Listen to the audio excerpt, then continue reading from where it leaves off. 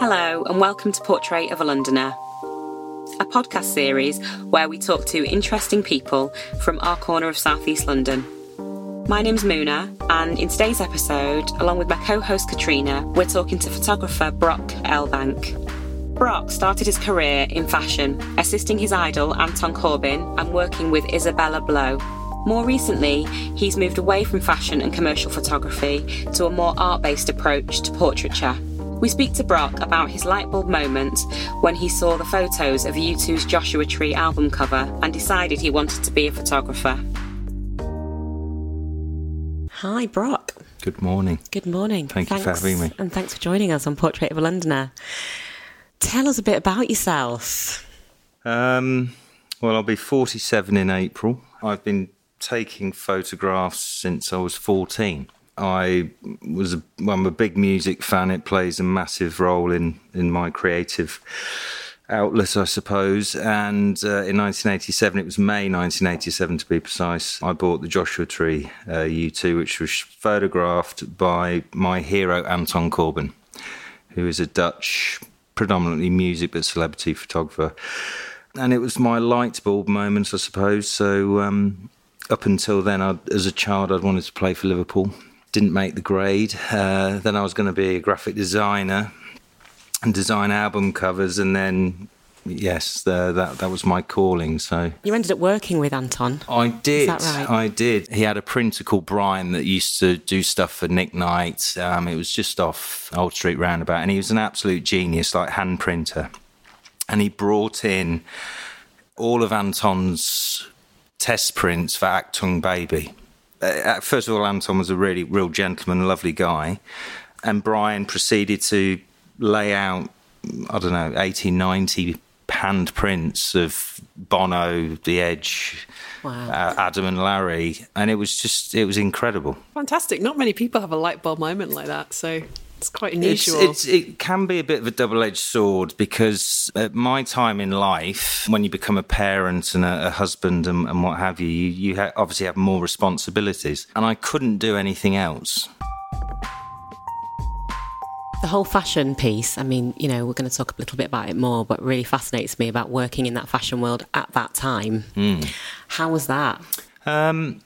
I think I was an assistant, so I don't want to glamorise this, because I was making tea, painting coves, working stupid hours for next to nothing, but learning. I think you really don't. When I went to university, I became very good friends with my tutor, and we're still friends today. But if I'd had my time again, I don't regret anything, but I didn't really learn the industry until I was in the studio making tea for people. So, yeah, the fashion, there was people like Nick Knight, Jürgen Teller. God, I can't even think of it anymore, but big household names at the time. I remember being the studio assistant when Nick Knight did a massive shoot with Alexander McQueen for The Face.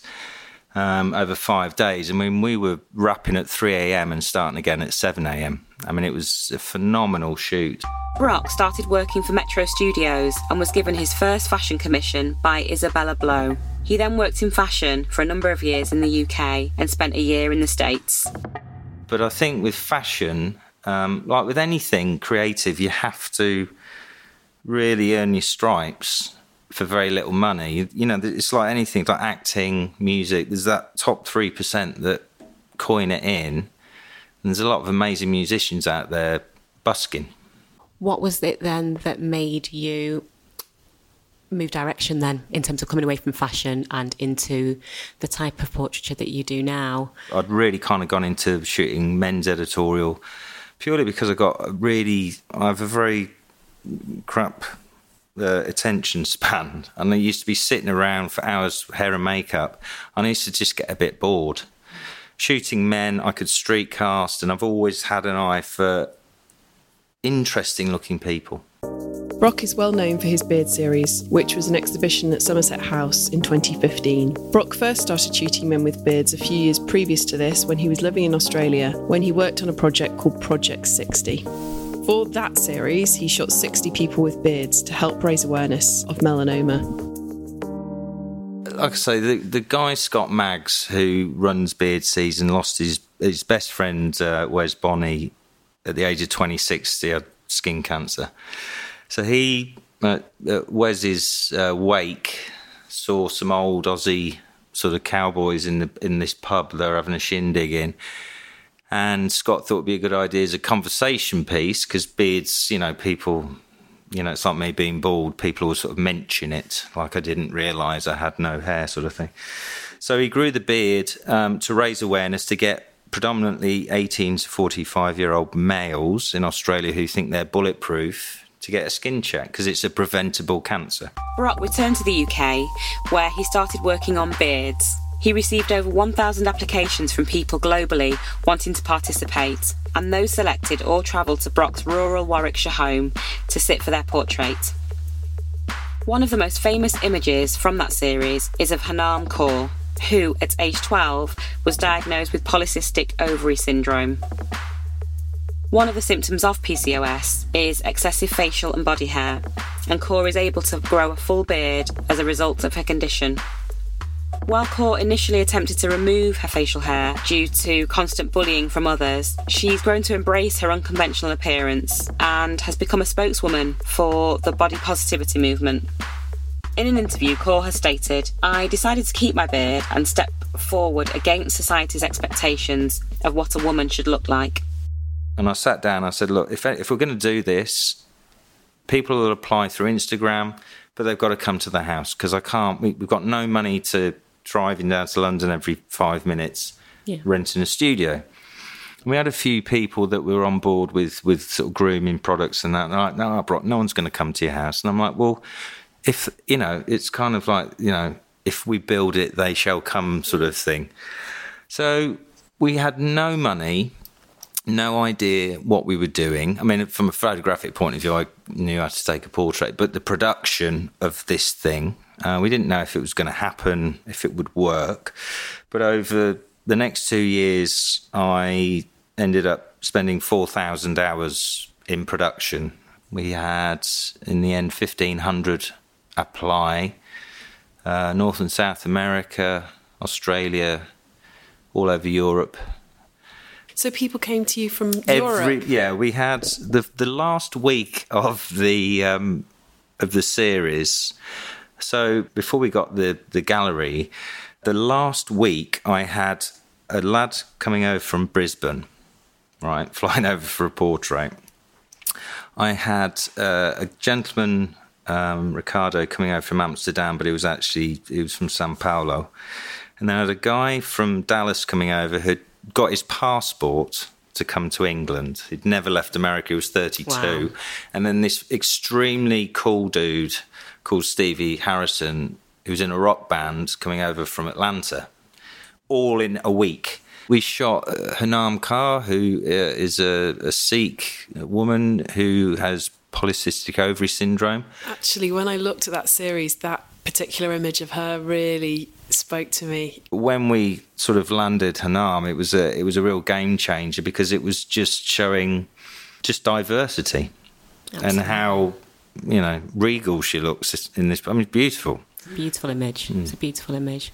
How do you think doing that series has impacted you? Yeah, it's completely changed it.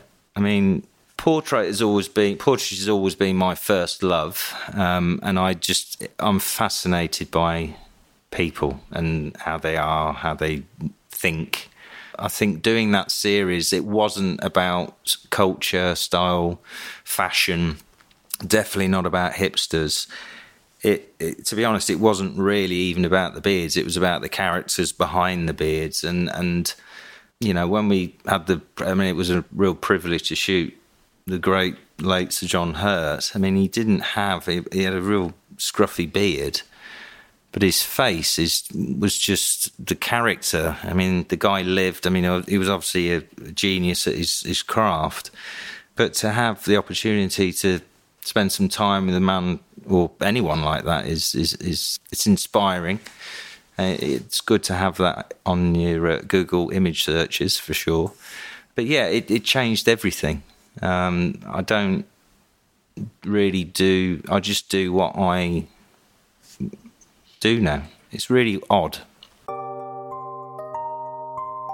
Since working on that series, you have more recently photographed people with vitiligo, with scars.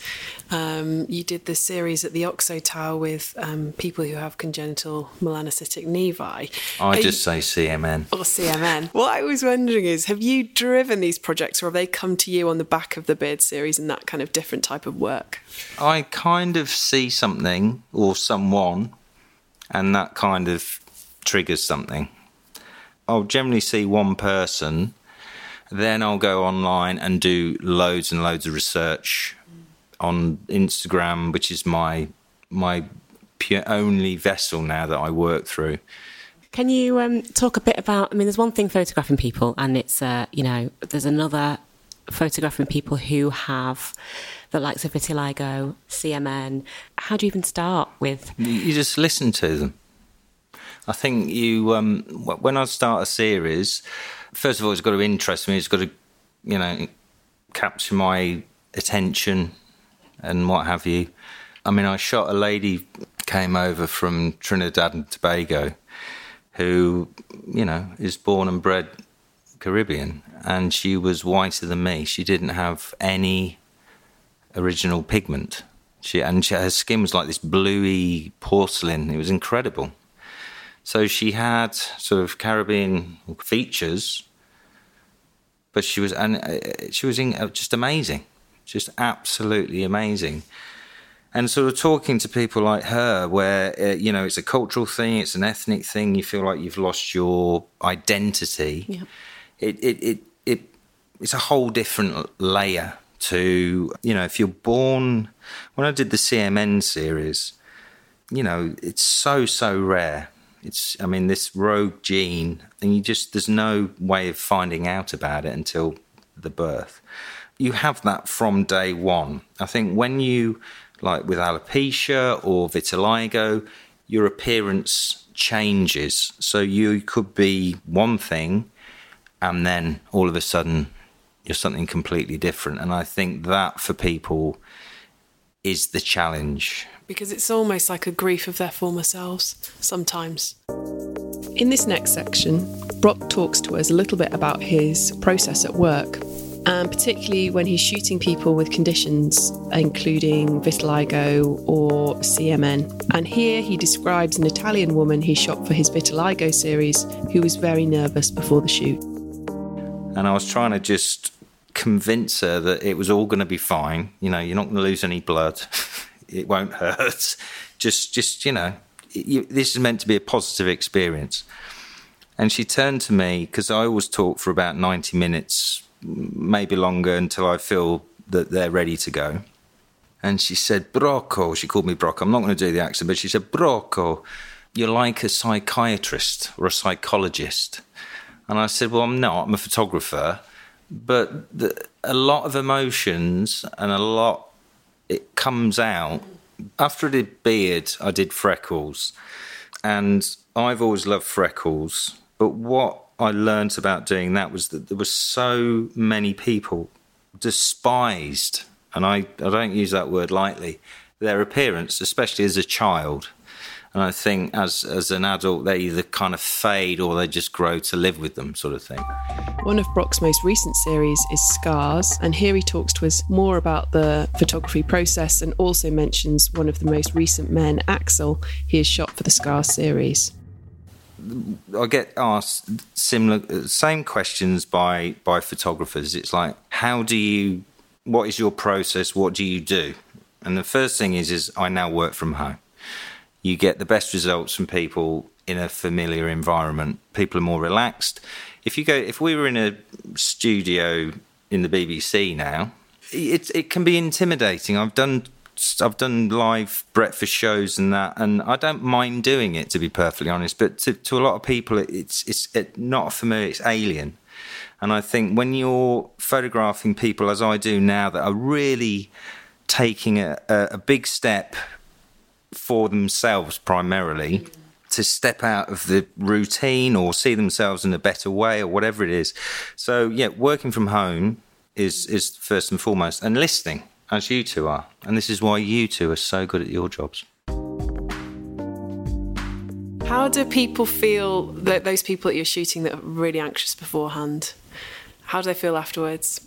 Well, I had a girl that came to do freckles, and she turned up at the house and opened the door, and I honestly thought someone had mugged her. She looked absolutely awful. And I was like, what's happened? She said, I've just been sick in the bin by the station because I'm so nervous, which absolutely mortified me, because the whole point is that it's a positive, enjoyable experience, not being with me, but the image, the conclusion. So now it's all about, I'd now FaceTime with everybody beforehand just to make sure. There was an amazing guy, Axel, who came over from Stockholm on Monday, who climbed up on top of a tram when he was 19 and had 17,000 volts, third-degree burns, spent 6 months in hospital. When he came round, you sort of, you listen to what they've gone through. And he had a procedure where he was having operation skin grafts every 2 days for like 3 months, right?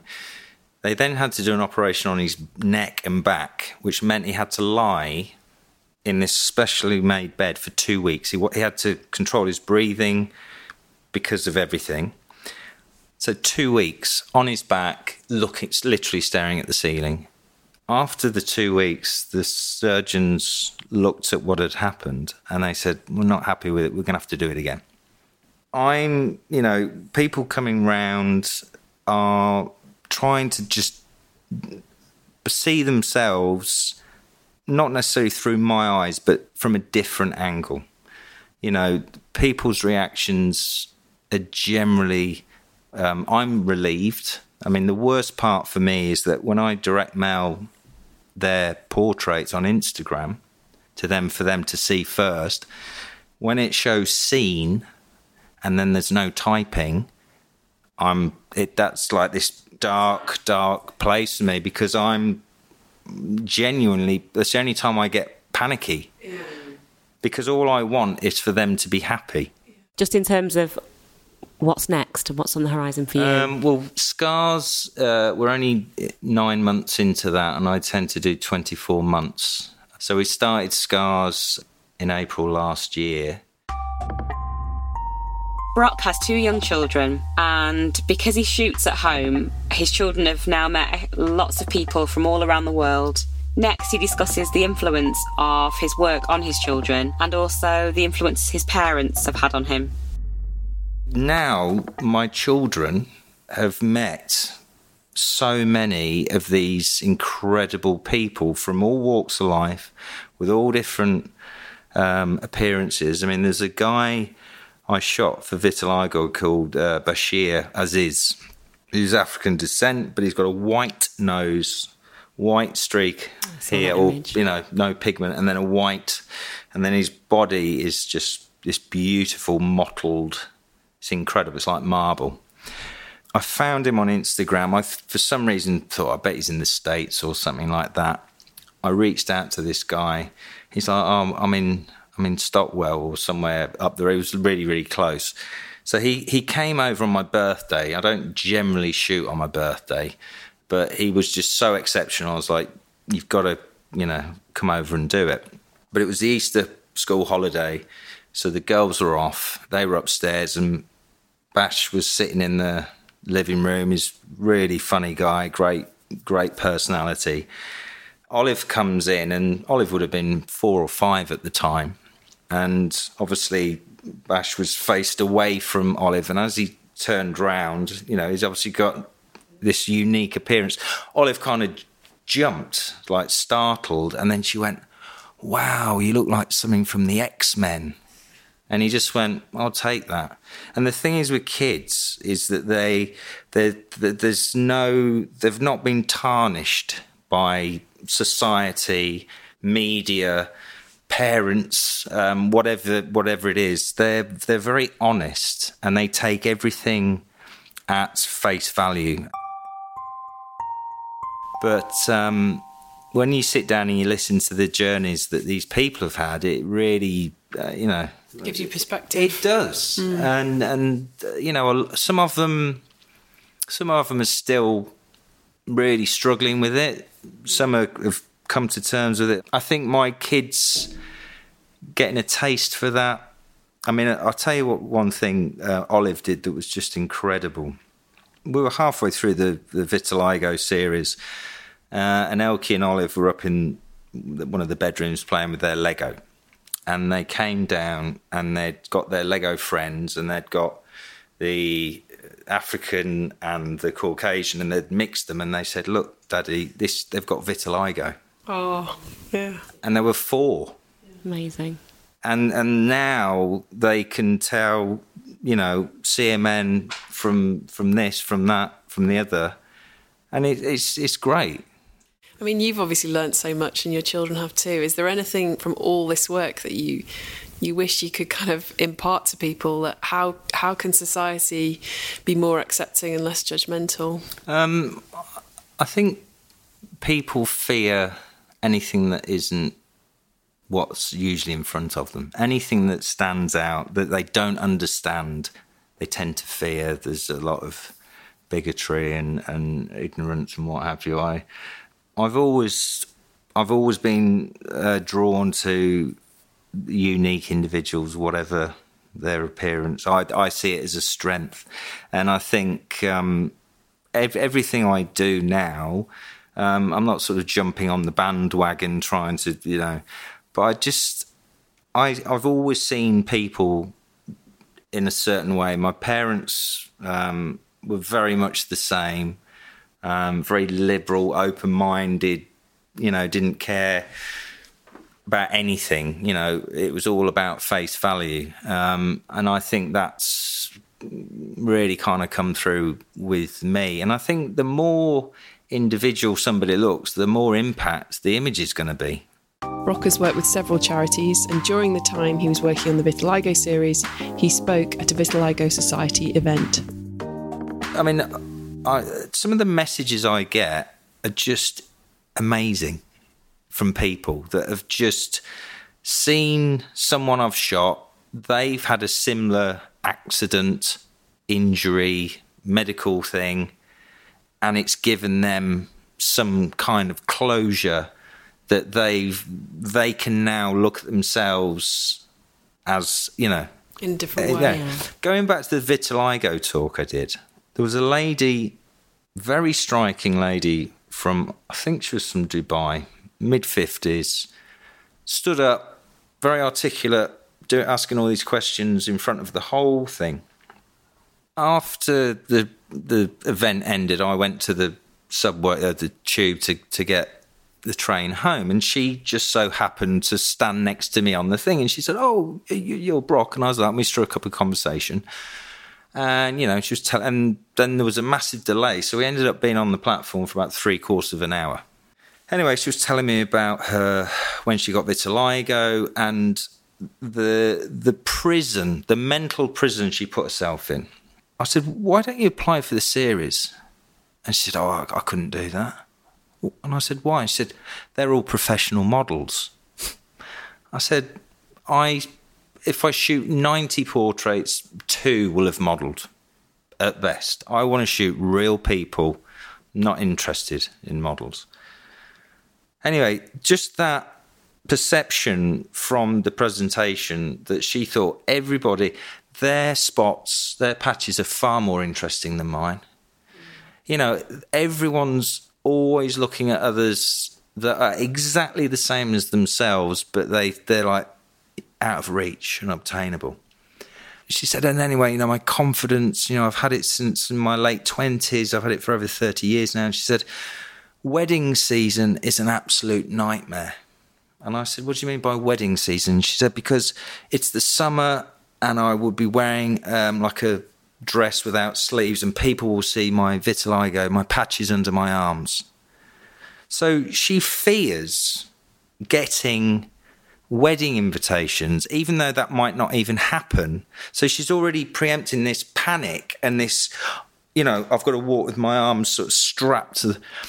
And I just said, you cannot everybody's got insecurities. I've got insecurities. We all have. Yeah. But you don't generally discuss them. But I said to her, you cannot be worried about what dress you're not going to wear at a wedding that you might not even be invited to. I said, you are amazing. I mean, she never replied. We had this amazing conversation. She hugged me. She got on her train, and I never heard from her again. But you get these phrases, sentences, moments with people, and you think you cannot continue down that path. You've got to unlock something, and that's why they're doing what they're doing.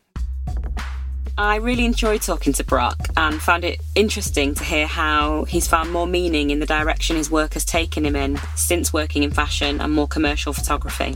His work has drawn a much needed attention to people who wouldn't normally be on the covers of magazines, and he's helped spread awareness of diseases like melanoma and CMN. If you want to know more about Brock and his work, you can find him on Instagram at Mr. Elbank, and you can also find him at mrelbank.com.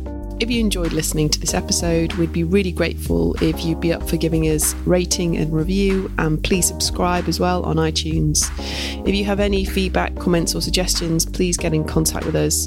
You can email us, and our email address is portraitofaLondoner@gmail.com, or our Instagram is portraitofaLondoner, and we're also on Twitter and Facebook.